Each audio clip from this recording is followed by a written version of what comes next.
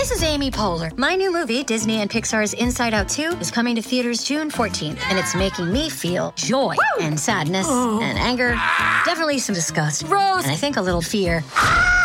But I'm also feeling these new emotions like anxiety, embarrassment, envy, and ennui.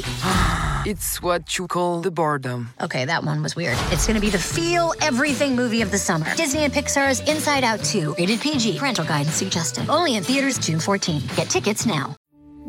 We took it all. We brought them to our land. An endless night, ember hot and icy cold. The rage of the earth.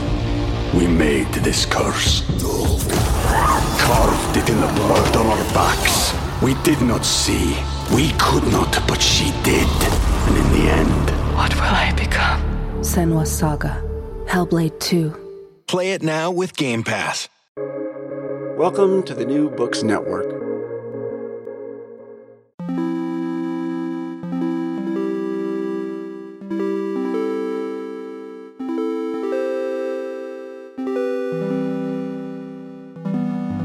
Hello and welcome to the New Books Network. I'm Pierre Delancey.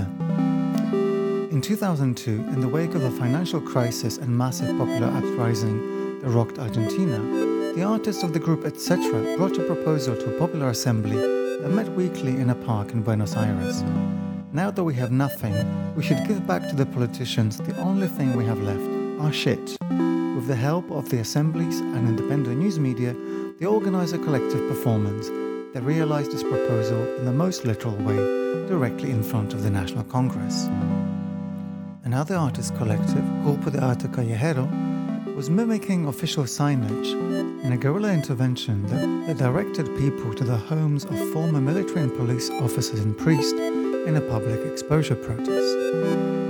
These are just two examples in Another Aesthetics is Possible, a new book by Jennifer Ponce de Leon, which examines the roles that art can play in the collective labor of creating and defending another social reality. The book shows how experimental practices in the visual, literary and performing arts have been influenced by, and sometimes synonymous with, leftist movements and popular uprisings that have repudiated neoliberal capitalism and its violence. Well, I'm very happy to say that Jennifer Ponce de Leon joins me now to talk about her research. Welcome to the show, Jennifer. Thank you very much. Well, it's a pleasure to have you. Thank you for joining me. Jennifer, your book is an incredibly vivid account of a set of artistic practices staged in the Latin American world. Your case studies include artists working in Argentina and in Mexico and also in California.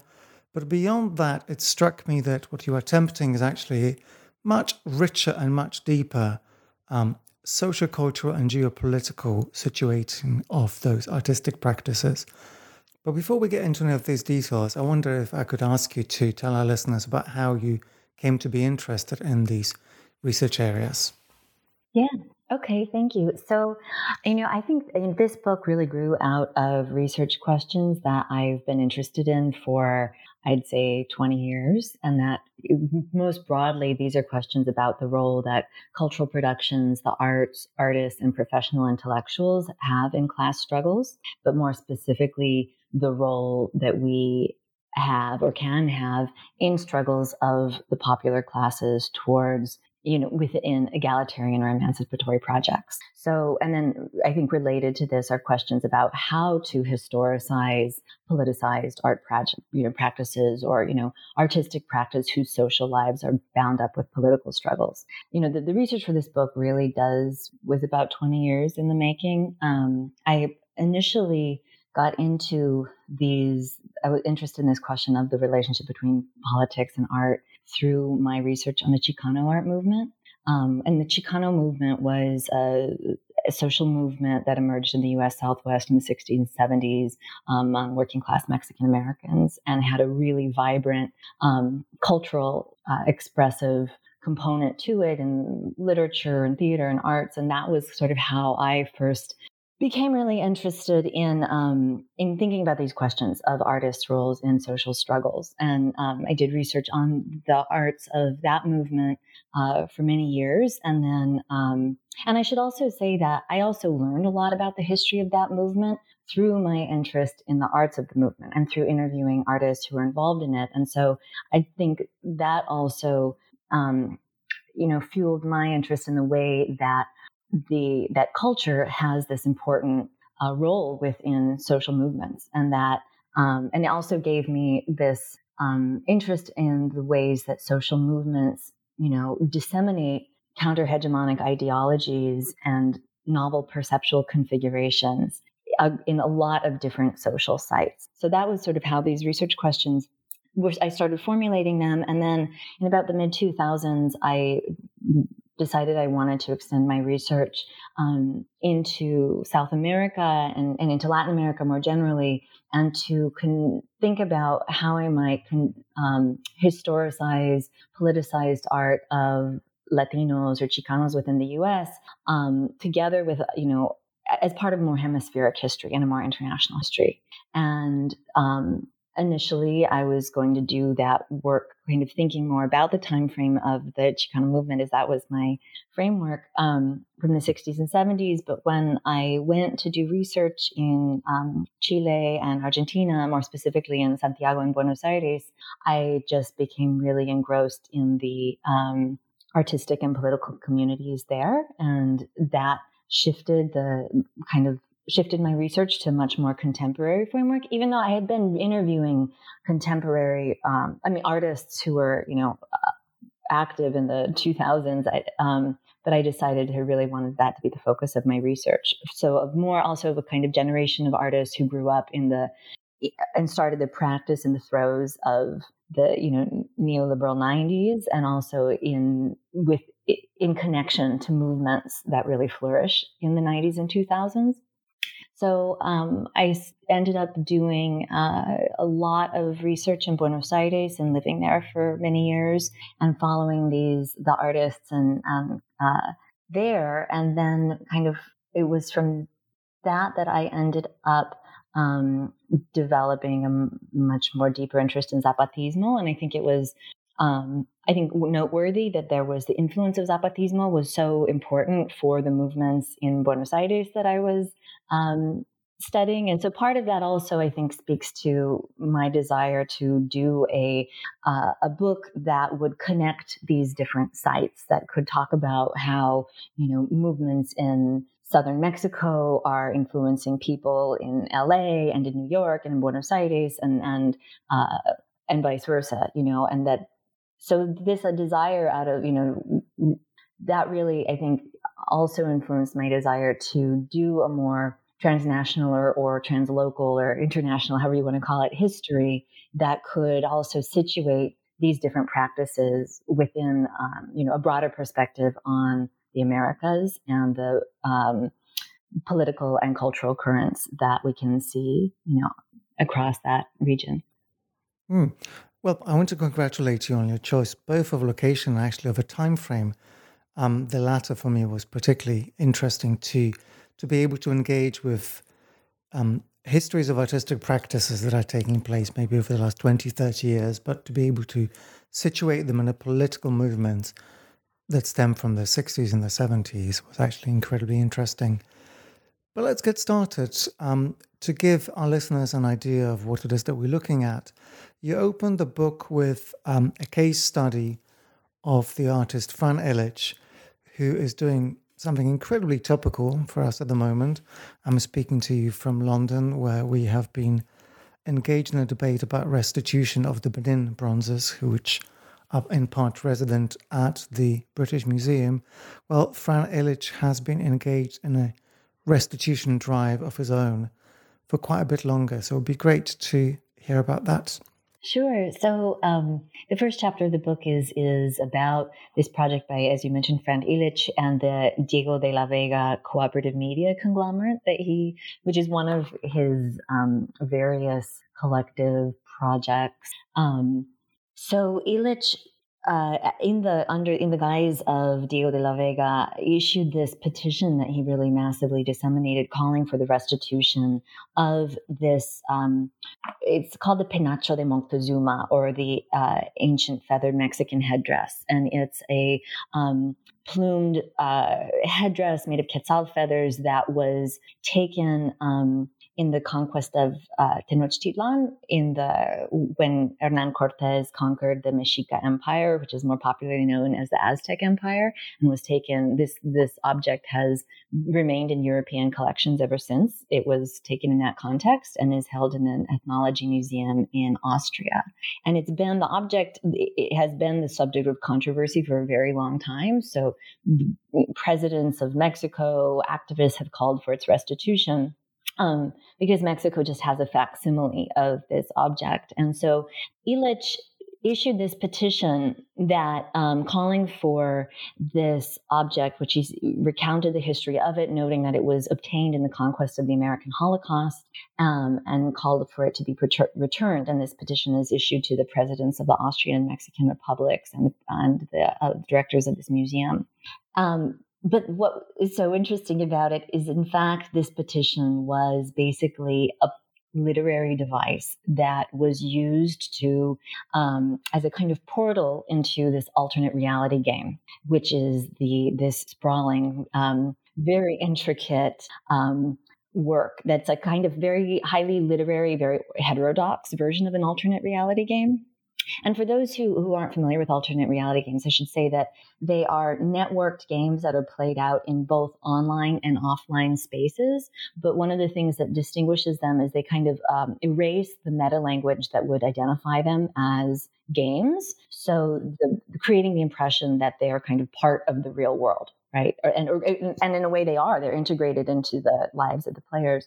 So this game proceeded in that way. So, people signing the petition didn't necessarily know that it was part of this larger work, but they became, through using this device, Illich enrolls people into the Penacho Support Network, which is charged with obtaining the feathered crown. And this is a way of developing an interactive narrative that plays out over the course of several months. And it actually becomes this work that is about colonial ideologies, about imperialist regimes of debt and property. And Illich, in fact, when I asked him, I said, what did you do with this petition? Did you give it to the, he said, no, I don't believe in petitions. So in fact, it was, and there's a whole part of it where actually in discarding the petition, I should also note one of the other things that's really interesting about this project is Illich exchanged signatures for the petition for coffee drinks made with Zapatista coffee, which is part of the Solidarity Market that supports Zapatista farmers. And so the game also involved a pop-up coffee shop that used funds that were used to commission this artwork in order to support the Solidarity Market. And in the end, Illich proposes that, in fact, he doesn't want to give this headdress back to the Mexican museums. And the work has this really sharp and very smart critique of the kind of uses of indigenous artifacts and signifiers of indigeneity to support a kind of Mexican nationalism that is in fact very hostile to living indigenous people. Wow, there's certainly a lot going on there in this practice, and I'd like us to get into some of those details in a moment, but let's stick with the knowledge aspect that you just brought up.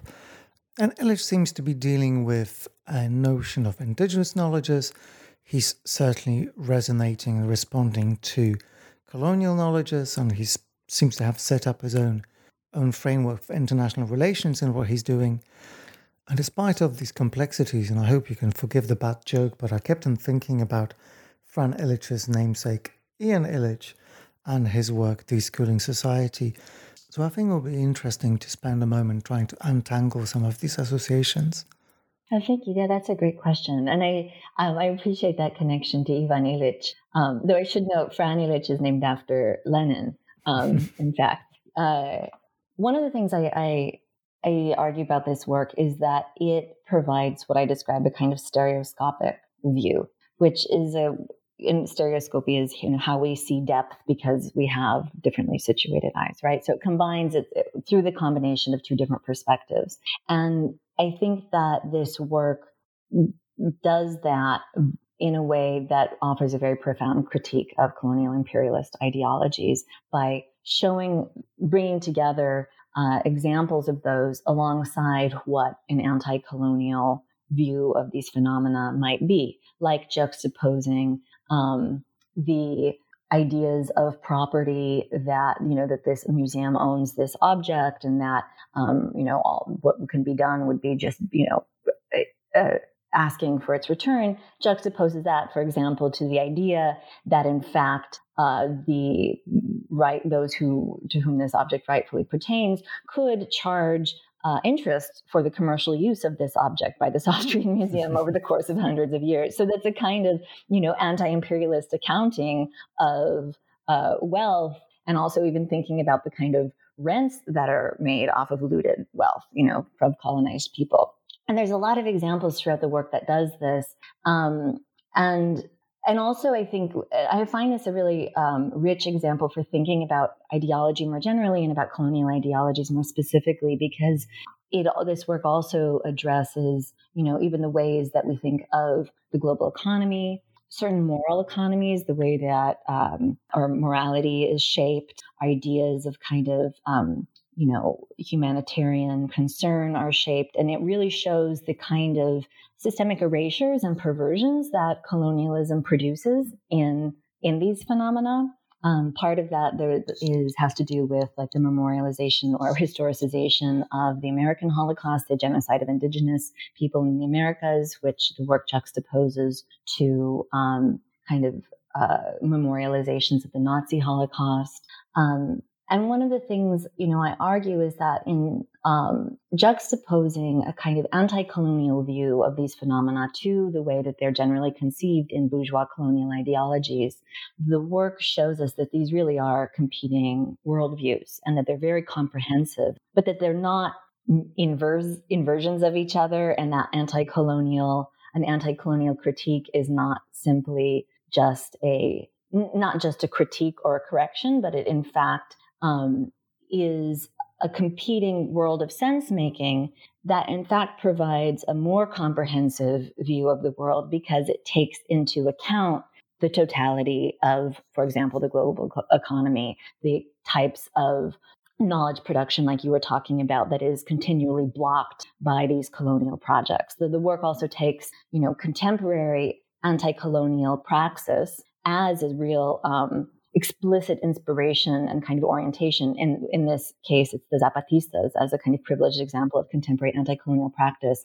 and really centers the knowledge production from that movement as a way of thinking about what a kind of anti-colonial, anti-capitalist politics is in the contemporary moment, but how that also translates into knowledge and ideas that are pertinent to metropolitan art viewers in Austria as well, right? So there's also this idea of socializing this knowledge and this worldview, and the idea that it could somehow just be included in the way that things otherwise are, but that in fact what it's calling for is a total restructuring of the way we think, as well as the way we think about and treat things like, property accumulation, etc. Well, and that incompatibility, I think, remains. And for me, it was one of the things that was attractive in Illich's work, in which I read a bit of a mistrust for the decolonizing project. And I mean the decolonizing project in the context of a Western art institution or the academy. And Illich nods at these kind of things himself. He tries to set up, as you describe, an Aztec chapel in Vienna. He tries to perform international politics through the medium of the museum gift shop. And of course, these things don't really go anywhere. And while Thaler is, of course, not a stranger to artistic practice, either as a reality or as a performance, I wonder how you read these gestures in the context of what is, after all, quite a significant set of conflicts. Yeah, I think that's a great question. I think part of what this work is critiquing, and what I really appreciate in it is critiquing the idea that somehow that gestures that would be meaningful but still largely symbolic, if this object were returned, that would somehow constitute a truly robust decolonial project when that is juxtaposed to the great reality of, in this case, the Mexican state's real hostility to the actual demands of, anti-colonial demands of indigenous peoples. And there's also this aspect of the work that kind of anticipates the way that his presence as a Mexican artist doing this work that has a connection to Zapatismo could be this kind of fetish of cultural difference within the context of the European institution. And he kind of says as much that he wanted to and designed the work to not proffer some kind of like authentic indigenous content that would be, provide the kind of multicultural symbolic capital for this institution, in the way that sometimes that's how things are framed in these contexts. And so the work ends up, really juxtaposing in a way the kind of a cultural politics that would be largely symbolic and that would also be based on a kind of entreaty to these powerful colonial institutions, juxtaposes that to a more solidarity work with a rebel army in southern Mexico that has an explicitly anti-colonial, anti-capitalist project. And I think that for me, I'm actually working on an article now with my friend and colleague Anya Lumba about post-colonialism and post-colonial and decolonial thought. And it's, I think that some of the concerns you raise are really important ones. And for me, what I think is sometimes disturbing about the way the uptake of, or the framing of, decolonization or decolonial thought in arts and academic spaces is that on one hand there's a way of divorcing questions of culture and epistemology and ideology from the material relations in which those are grounded and in which the kind of differences or antagonisms in thought are grounded. And this has this is partly what I think is really useful about the Marxist framework that I draw on to talk about ideology, is that if you think about, knowledge practices and culture is grounded in material practices, those kind of antagonisms or differences that are at the level of thought and knowledge that are indexed or that are, analyzed in decolonial thought are grounded in material relations of the greatest urgency. And I think there's sometimes a way of thinking that we could rectify those if we just thought differently, like what's at the, you know what I mean? Like it's these bad Western thinking, or sometimes these issues are addressed at such levels of abstraction of thinking of like the problems with Western modernity or Western epistemologies that don't really do much to help us actually identify the actual agents that are involved in the actual conflicts where there's so much at stake. I've learned really a lot from particularly Latin American thinkers. Hector Diaz Polanco is a Mexican anthropologist, and he's, at least as far as I know, doesn't write specifically on decoloniality, but has a really, I think, applicable and brilliant critique of a certain kind of populist treatment of questions of indigeneity, that there's a kind of tendency to want to preserve the culture, indigenous culture and life ways, and defend these. But if we don't recognize the real threat that capital and capitalism poses to these things, then our defenses are going to be very ineffective. And so he really argues for situating that desire to defend these practices and knowledge within the necessity of an anti-capitalist struggle. And that's something I believe in profoundly, and also I think is reflected in the work I'm writing about, and that it does want to direct our attention to these very material questions and to the fact that these contemporary anti-colonial struggles that we can learn an enormous amount from. We took it all. We brought them to our land. An endless night, ember hot and icy cold. The rage of the earth. We made this curse. Carved it in the blood on our backs. We did not see. We could not, but she did. And in the end... What will I become? Senua's Saga. Hellblade 2. Play it now with Game Pass.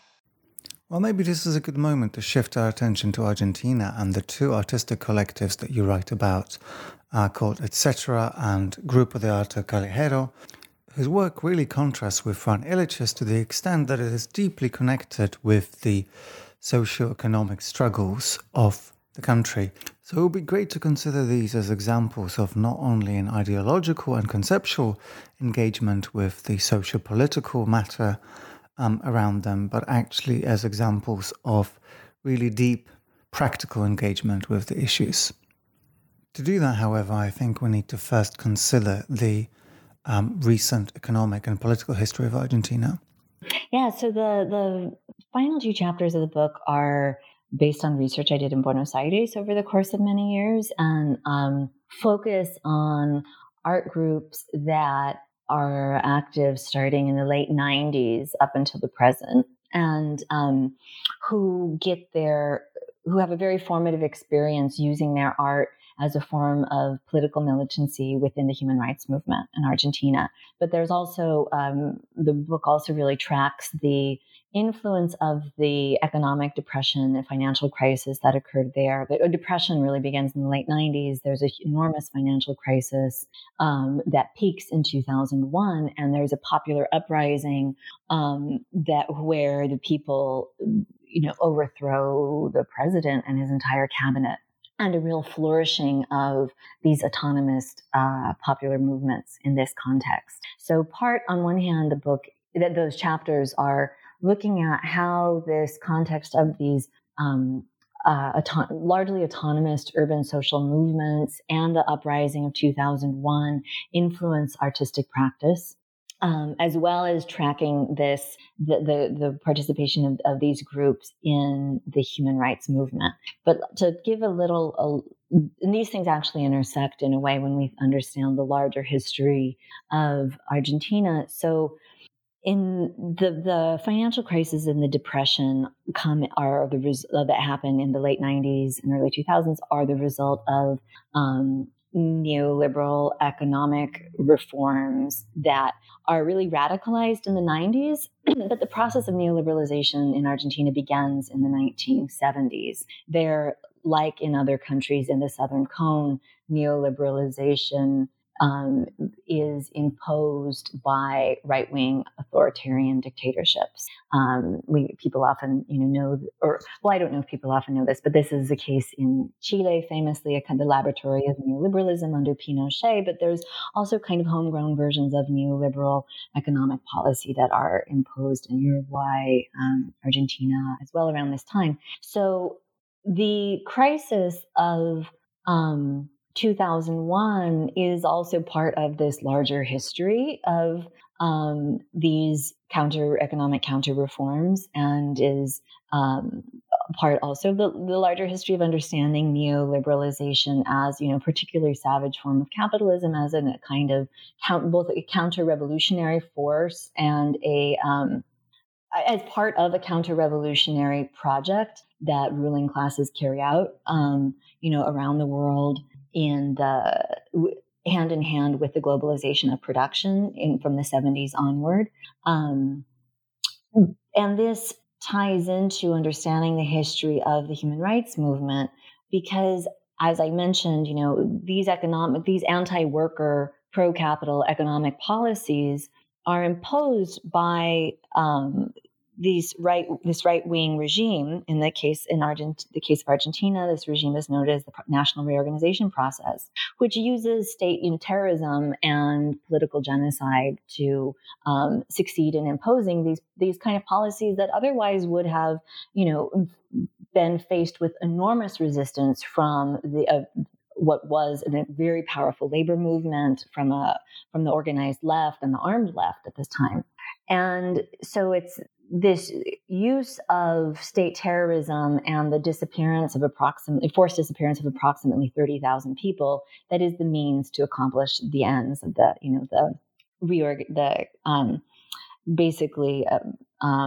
kind of imposing a labor discipline and increasing the rate of the extraction of profit.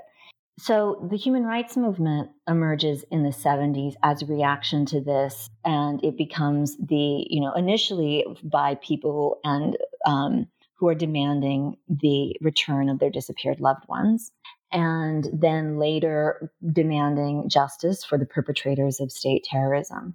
But after the return to constitutionalism and parliamentary democracy, in 1983, there's by the early 90s, there's these amnesties that are passed. So there can't be that ends the possibility of seeking formal justice for perpetrators of state terrorism. And the human rights movement, as a reaction to this, develops a form of popular justice that seeks to build a social condemnation of people who are involved in state terrorism.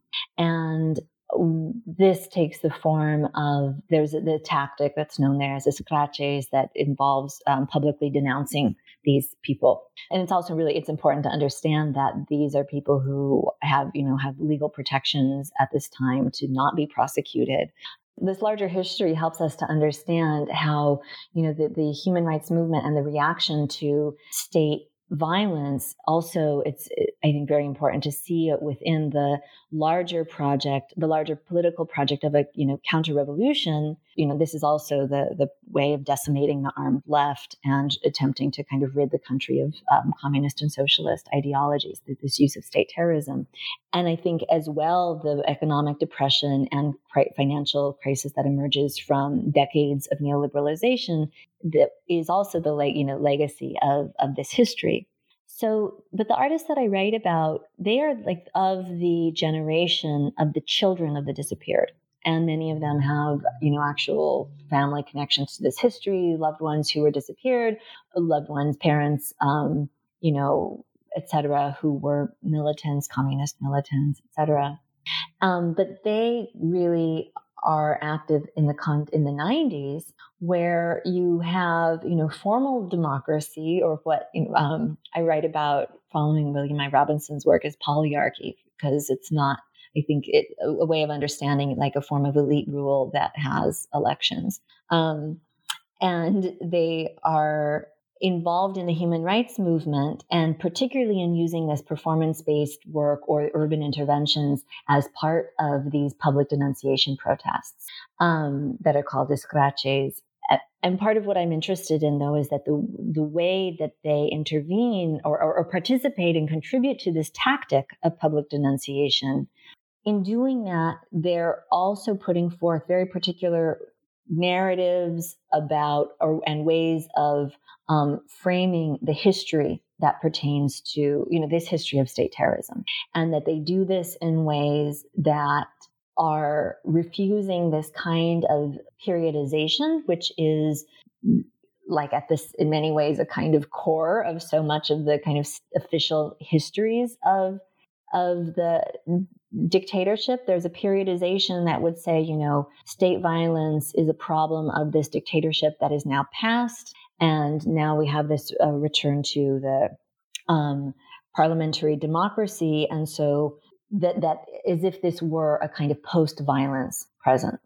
And my interest in this work is that it really refuses that kind of partitioning, because it uses the language and tactics and symbolism that have been developed by the human rights movement, largely to address state violence of the period of the dictatorship, uses that to focus attention on state violence of the liberal state in the contemporary moment, in the post-dictatorship present, as well as to focus attention on other forms of violence that are endemic to capitalist social relations, like the violence of exploitation or the destruction of the biosphere, as a condition of accumulation. The scratches that you mentioned, I think to me were a bit of a kind of cold shower to even understand. I mean, for listeners who might still be struggling, we're essentially talking about high level in the street doxing, and there's so many things that don't really make sense to me. I mean, the amnesty you referred to is an amnesty for politicians, the perpetrators of violence, not amnesty for political prisoners. And another thing that's twisted here a little bit, and I think it would be interesting to explore, is that my understanding of the coming together of art practices and the human rights movements in a European or Northern American context does indeed take place in the 1980s and the 1990s, but it's a very, very different set of circumstances. Art is a communicator of human rights discourse for causes that are far away from it. So, when we have Amnesty International or Oxfam displaying an interest in communicating its messaging through art, that's very, very different to what we're describing here. So GAC, the street art group, participate in the scratches really hands-on, and you talk about body of work called Street Signs, where they're literally doing kind of, well, I would have described it as agitprop, but you don't. You think they reject that label. So maybe you could talk a little bit about where the line between activism and art really comes about. So, yeah, and GAC's work is a great example of these street signs that function and these denunciation protests that are known as scratches that have a practical function of identifying the homes of perpetrators of state terrorism, providing their addresses, functioning in the actual material organization of protests to help lead people to these homes. I think that the work is both art and it's activist. And that's perfectly acceptable. It's a good enough answer, I'm sure. And one of the things that I talk about, and I'm drawing on Stephen Wright's work in doing so, is that the work is often not made visible, socially visible as art. Like there's no marks of authorship on it. In the case of GAC or Grupo de Arte Callejero, they have their work circulate freely. They don't put their name on it or make it look like an artwork. For at least what one of the members, Lorena Bassi, had mentioned, is this idea that would also, by not doing that, it encourages other people to think that they could also do this kind of intervention, that it's not some kind of, removed or precious kind of thing that with the ideas we often associate with art. So there's a kind of contingent recognition of these objects as being art or as being not art. And again, another thing I note in that chapter, I think, were one of the members of Etc., who do these very body, sometimes very funny, very often very dark performances in the scratches, or they were doing this in the late 90s. They noted when they had a retrospective that a lot of the documentation of their work publicly circulated not in the art section of the newspaper, right, but in the politics section. And you can see that when you look at their archive. Oh, but that's presumably the most accolade you could hope for in this kind of work. No, that's bingo. And there's so I think that's like recognizing that this work has these complex social lives, and in some contexts it's read and valorized as activism. In other contexts, it circulates as art, or the documentation of it circulates as art, which has, all these implications for then how it's used. It can be historicized differently in that way. But I think it's, we can say that it is not just one kind of practice or another, especially if we kind of take seriously the variegated circulation and reception of this work. Then we can understand that it exists as multiple things, I think. Well, I guess this perspective connects to the broader thesis of the book, which is that, the way I read it, that aesthetics is a tool with which one can read both art and its political situation at the same time.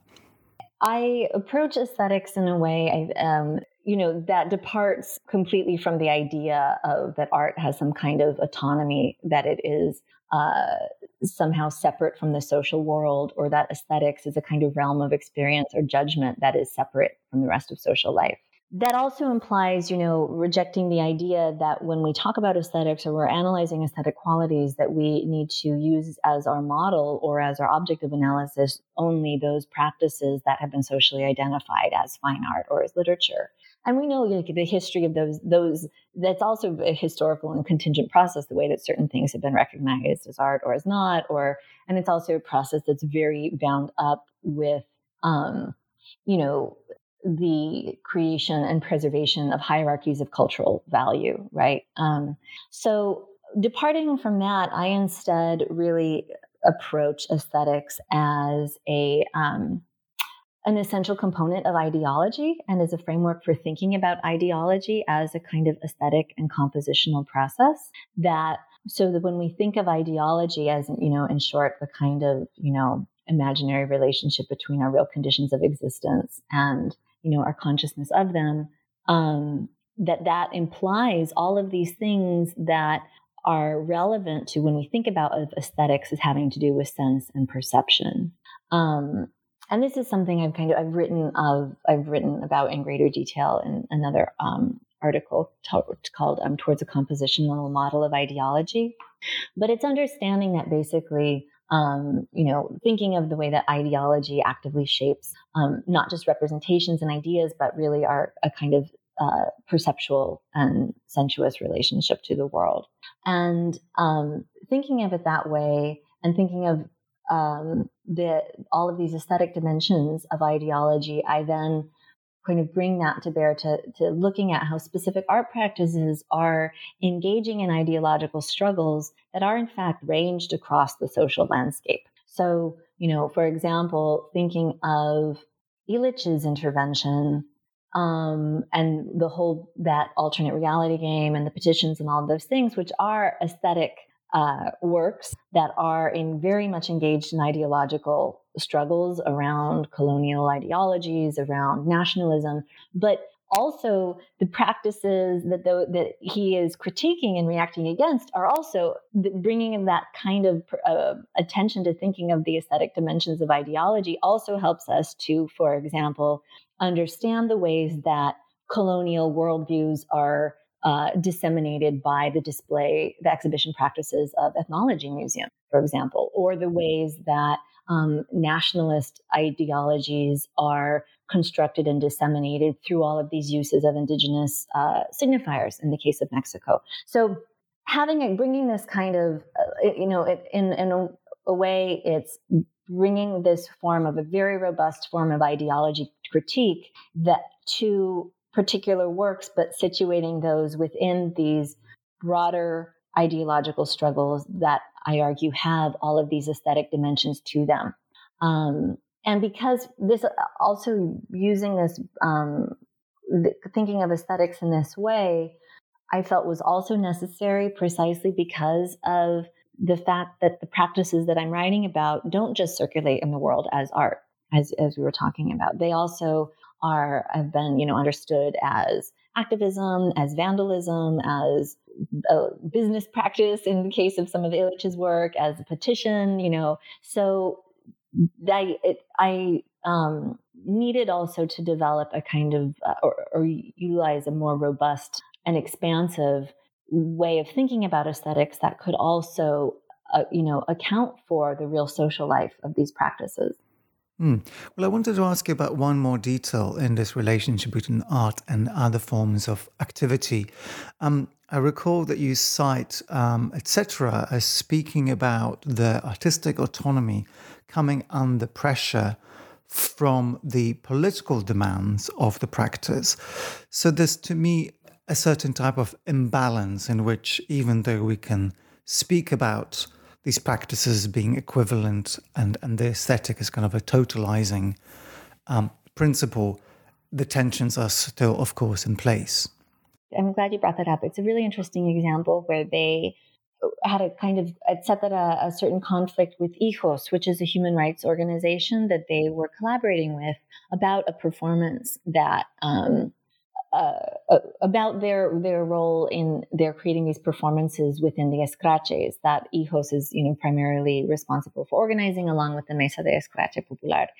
And I think that when I think about their argument for autonomy, meaning that they wanted to have space to make their own kinds of decisions about what their art would look like, but also the kind of political positions they would take. And and they wanted a kind of autonomy from this political organization, that they're not, and to me, that is a kind of different question than thinking that art has a kind of autonomy of its own. I see it more as an example of a group of artists not wanting to, having a kind of difference from a political organization, and that's more about a kind of ideological struggles within a particular movement that I think, and are really important ones. And I talk about those struggles in greater detail precisely because, the human rights movement is very heterogeneous. And there's some of these artists make a very important critique of some of the positions that movement takes. And I think make a very important critique of like the liberal human rights framework more broadly. So in that sense, that kind of, I see that as a matter of, an autonomy from a particular political organization that can be viewed within that framework, which is not the same thing that of saying that art is autonomous from the social. If that makes sense. Certainly. But then what becomes, I think, really important is precisely the way in which those artistic practices do relate to the social.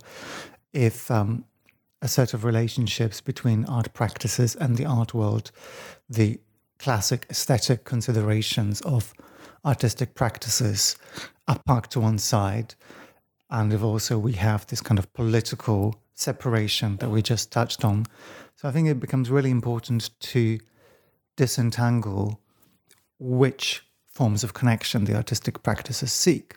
The fact that a lot of these works are only contingently and in some cases understood to be art and in other cases understood to be something else has to do also with what I describe as their paradisciplinarity. So the fact that they extend into and incorporate practices, techniques, forms from other kinds of practices that are not typically associated with the fine arts or literature, like alternate reality gaming, petitioning, cartography, direct action protest, solidarity economies, etc. And I talk about this as part of the experimentalism of these works, and I argue that talk about all of the works that I write about as being experimental. One of the works is also a kind of practice of guerrilla public history. And I wanted to emphasize the experimentalism of this explicitly political leftist art, in part because there's often this idea that like leftist art is just didactic, or it's somehow that political commitment is opposed to formal experimentation. Which I think is a very wrong-headed idea, but one that circulates a lot.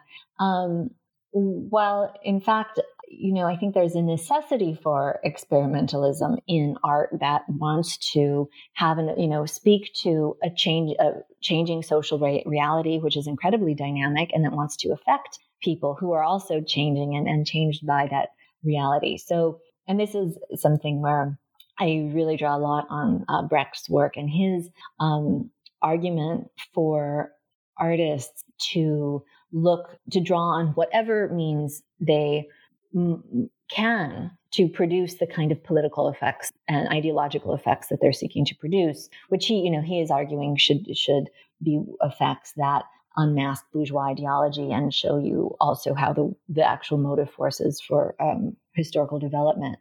But he says, we should draw on, the arts, and artists could draw on the arts of surgery, of public speaking, of flying. He completely rejects the idea that practices should be siloed. So I could draw on this to show how these artists are also, incorporating all of these other kinds of techniques and forms into their practice in ways that helps it to have the kind of effects in the world that they're seeking. And I also differentiate this from the kind of fetish for experimentalism or for novelty that we see in the art world, where it's just like newness for the sake of newness, which I think has much more to do with the kind of market logics of, the theory industry and art industries. Because in this case, there's a kind of experimentalism for the practices that I'm talking about that is also tied to the work's connection to actual movements, and to its investment in actual, in political struggles.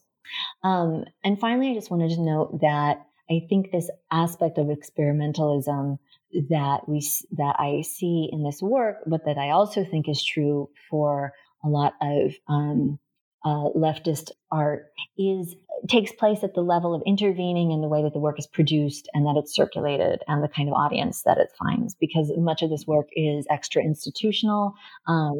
It circulates outside of the kind of, circuits of literary publishing or typical forms of fine art exhibition. But there's also ways that the artists are transforming the ways that art is typically produced and circulated. And that might be, or that in the case, for example, of the second chapter, they're also transforming the ways that public history is typically produced and circulated. And so I'm also very interested in the way that we can think about, efforts to transform the relations of production and circulation as a really important site of experimentation that can have enormous effects in terms of who the work reaches, the kind of autonomy of the artist practice, the not having to work within an apparatus that is owned by your political enemies, for example. Well, you closed the book with what I think is a perfect example of this kind of manipulation of the right of initiative. And I'm referring to the practice of the errorist group, who are an incarnation of the etc. group that we spoke about before. And what strikes me as happening there is this kind of theatricality in which all means, all initiatives are part of a kind of fiction which somehow allows for the situation to be reimagined live as it happens. Yeah. So this is etc. creates the International Errorista, or International Errorist, in 2005 as a kind of, you could imagine them as like a surrealist send-up of a terrorist cell, or a armed guerrilla, where they have this very anti-naturalistic garb that they wear in public that includes these large facsimiles of weapons, but that look like they were they plucked from a comic book page, and with big red banner pennants, that read bang and boom from the end. So they were very anti-naturalistic, and they create this group in an issue, the manifesto of it publicly, I think on Indie Media Argentina. And in part, this is a reaction to and a critique of the proliferation of anti-terrorism laws around Latin America in the wake of 2001, where you have, the U.S. and the OAS and international financial institutions pressure Latin American governments to adopt anti-terrorism laws in the context of, the U.S. also initiating Homeland Security and the so-called war on terror. And so, and I should say those laws, I think, have to be understood as a means of increasing state power, and particularly the state's policing power, and remodeling expectations around political and civil rights. And also, I think, of regulating perceptions of, violence that is considered barbaric and violence that is considered, normal and acceptable. So they create this semi,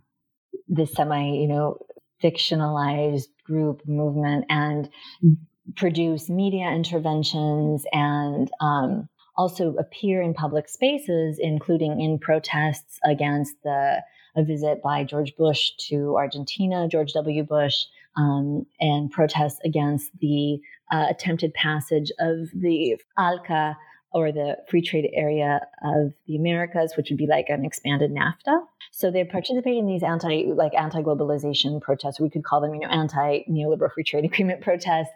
But their appearance in public spaces in this, with their kefias and these large fake weapons they carry, provoke these reactions and these kind of spontaneous, what I describe as these spontaneous social performances that the artists also record and reframe in ways that and produce videos of them, where you have, in the case, one of the examples I write about, you have they're doing what they describe as a kind of film shoot, which is interrupted when somebody calls the cops on them, and then the cops come and their dogs and sirens and everything, and and they have them drop their so-called weapons, which are obviously fake. But on all of this is recorded and then made into this video. Well, and one thing I should note is that people called the cops on them because they thought they were members of the unemployed workers movement in Argentina, which is a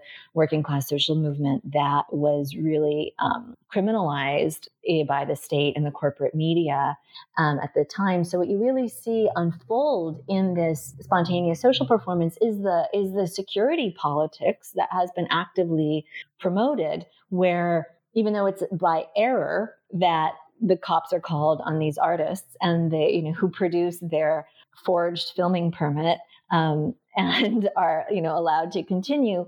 Their framing of the what unfolds actually shows us to see that yes, this might have been an error, but the fact that people would call the cops if they think that they're seeing this person which has a figure that has been constructed for them as a criminalized figure of the so-called dangerous classes, and that the cop reacts accordingly and has this whole story about the danger of the anti-globalization protesters. So you really see that this has been a scripted performance, even though it's a spontaneous performance, but the security politics is what really scripted this, from the reactions of the cops to the reactions of the neighbors, et cetera. And I think that Etcétera's work is really brilliant in doing this. They've done other works where,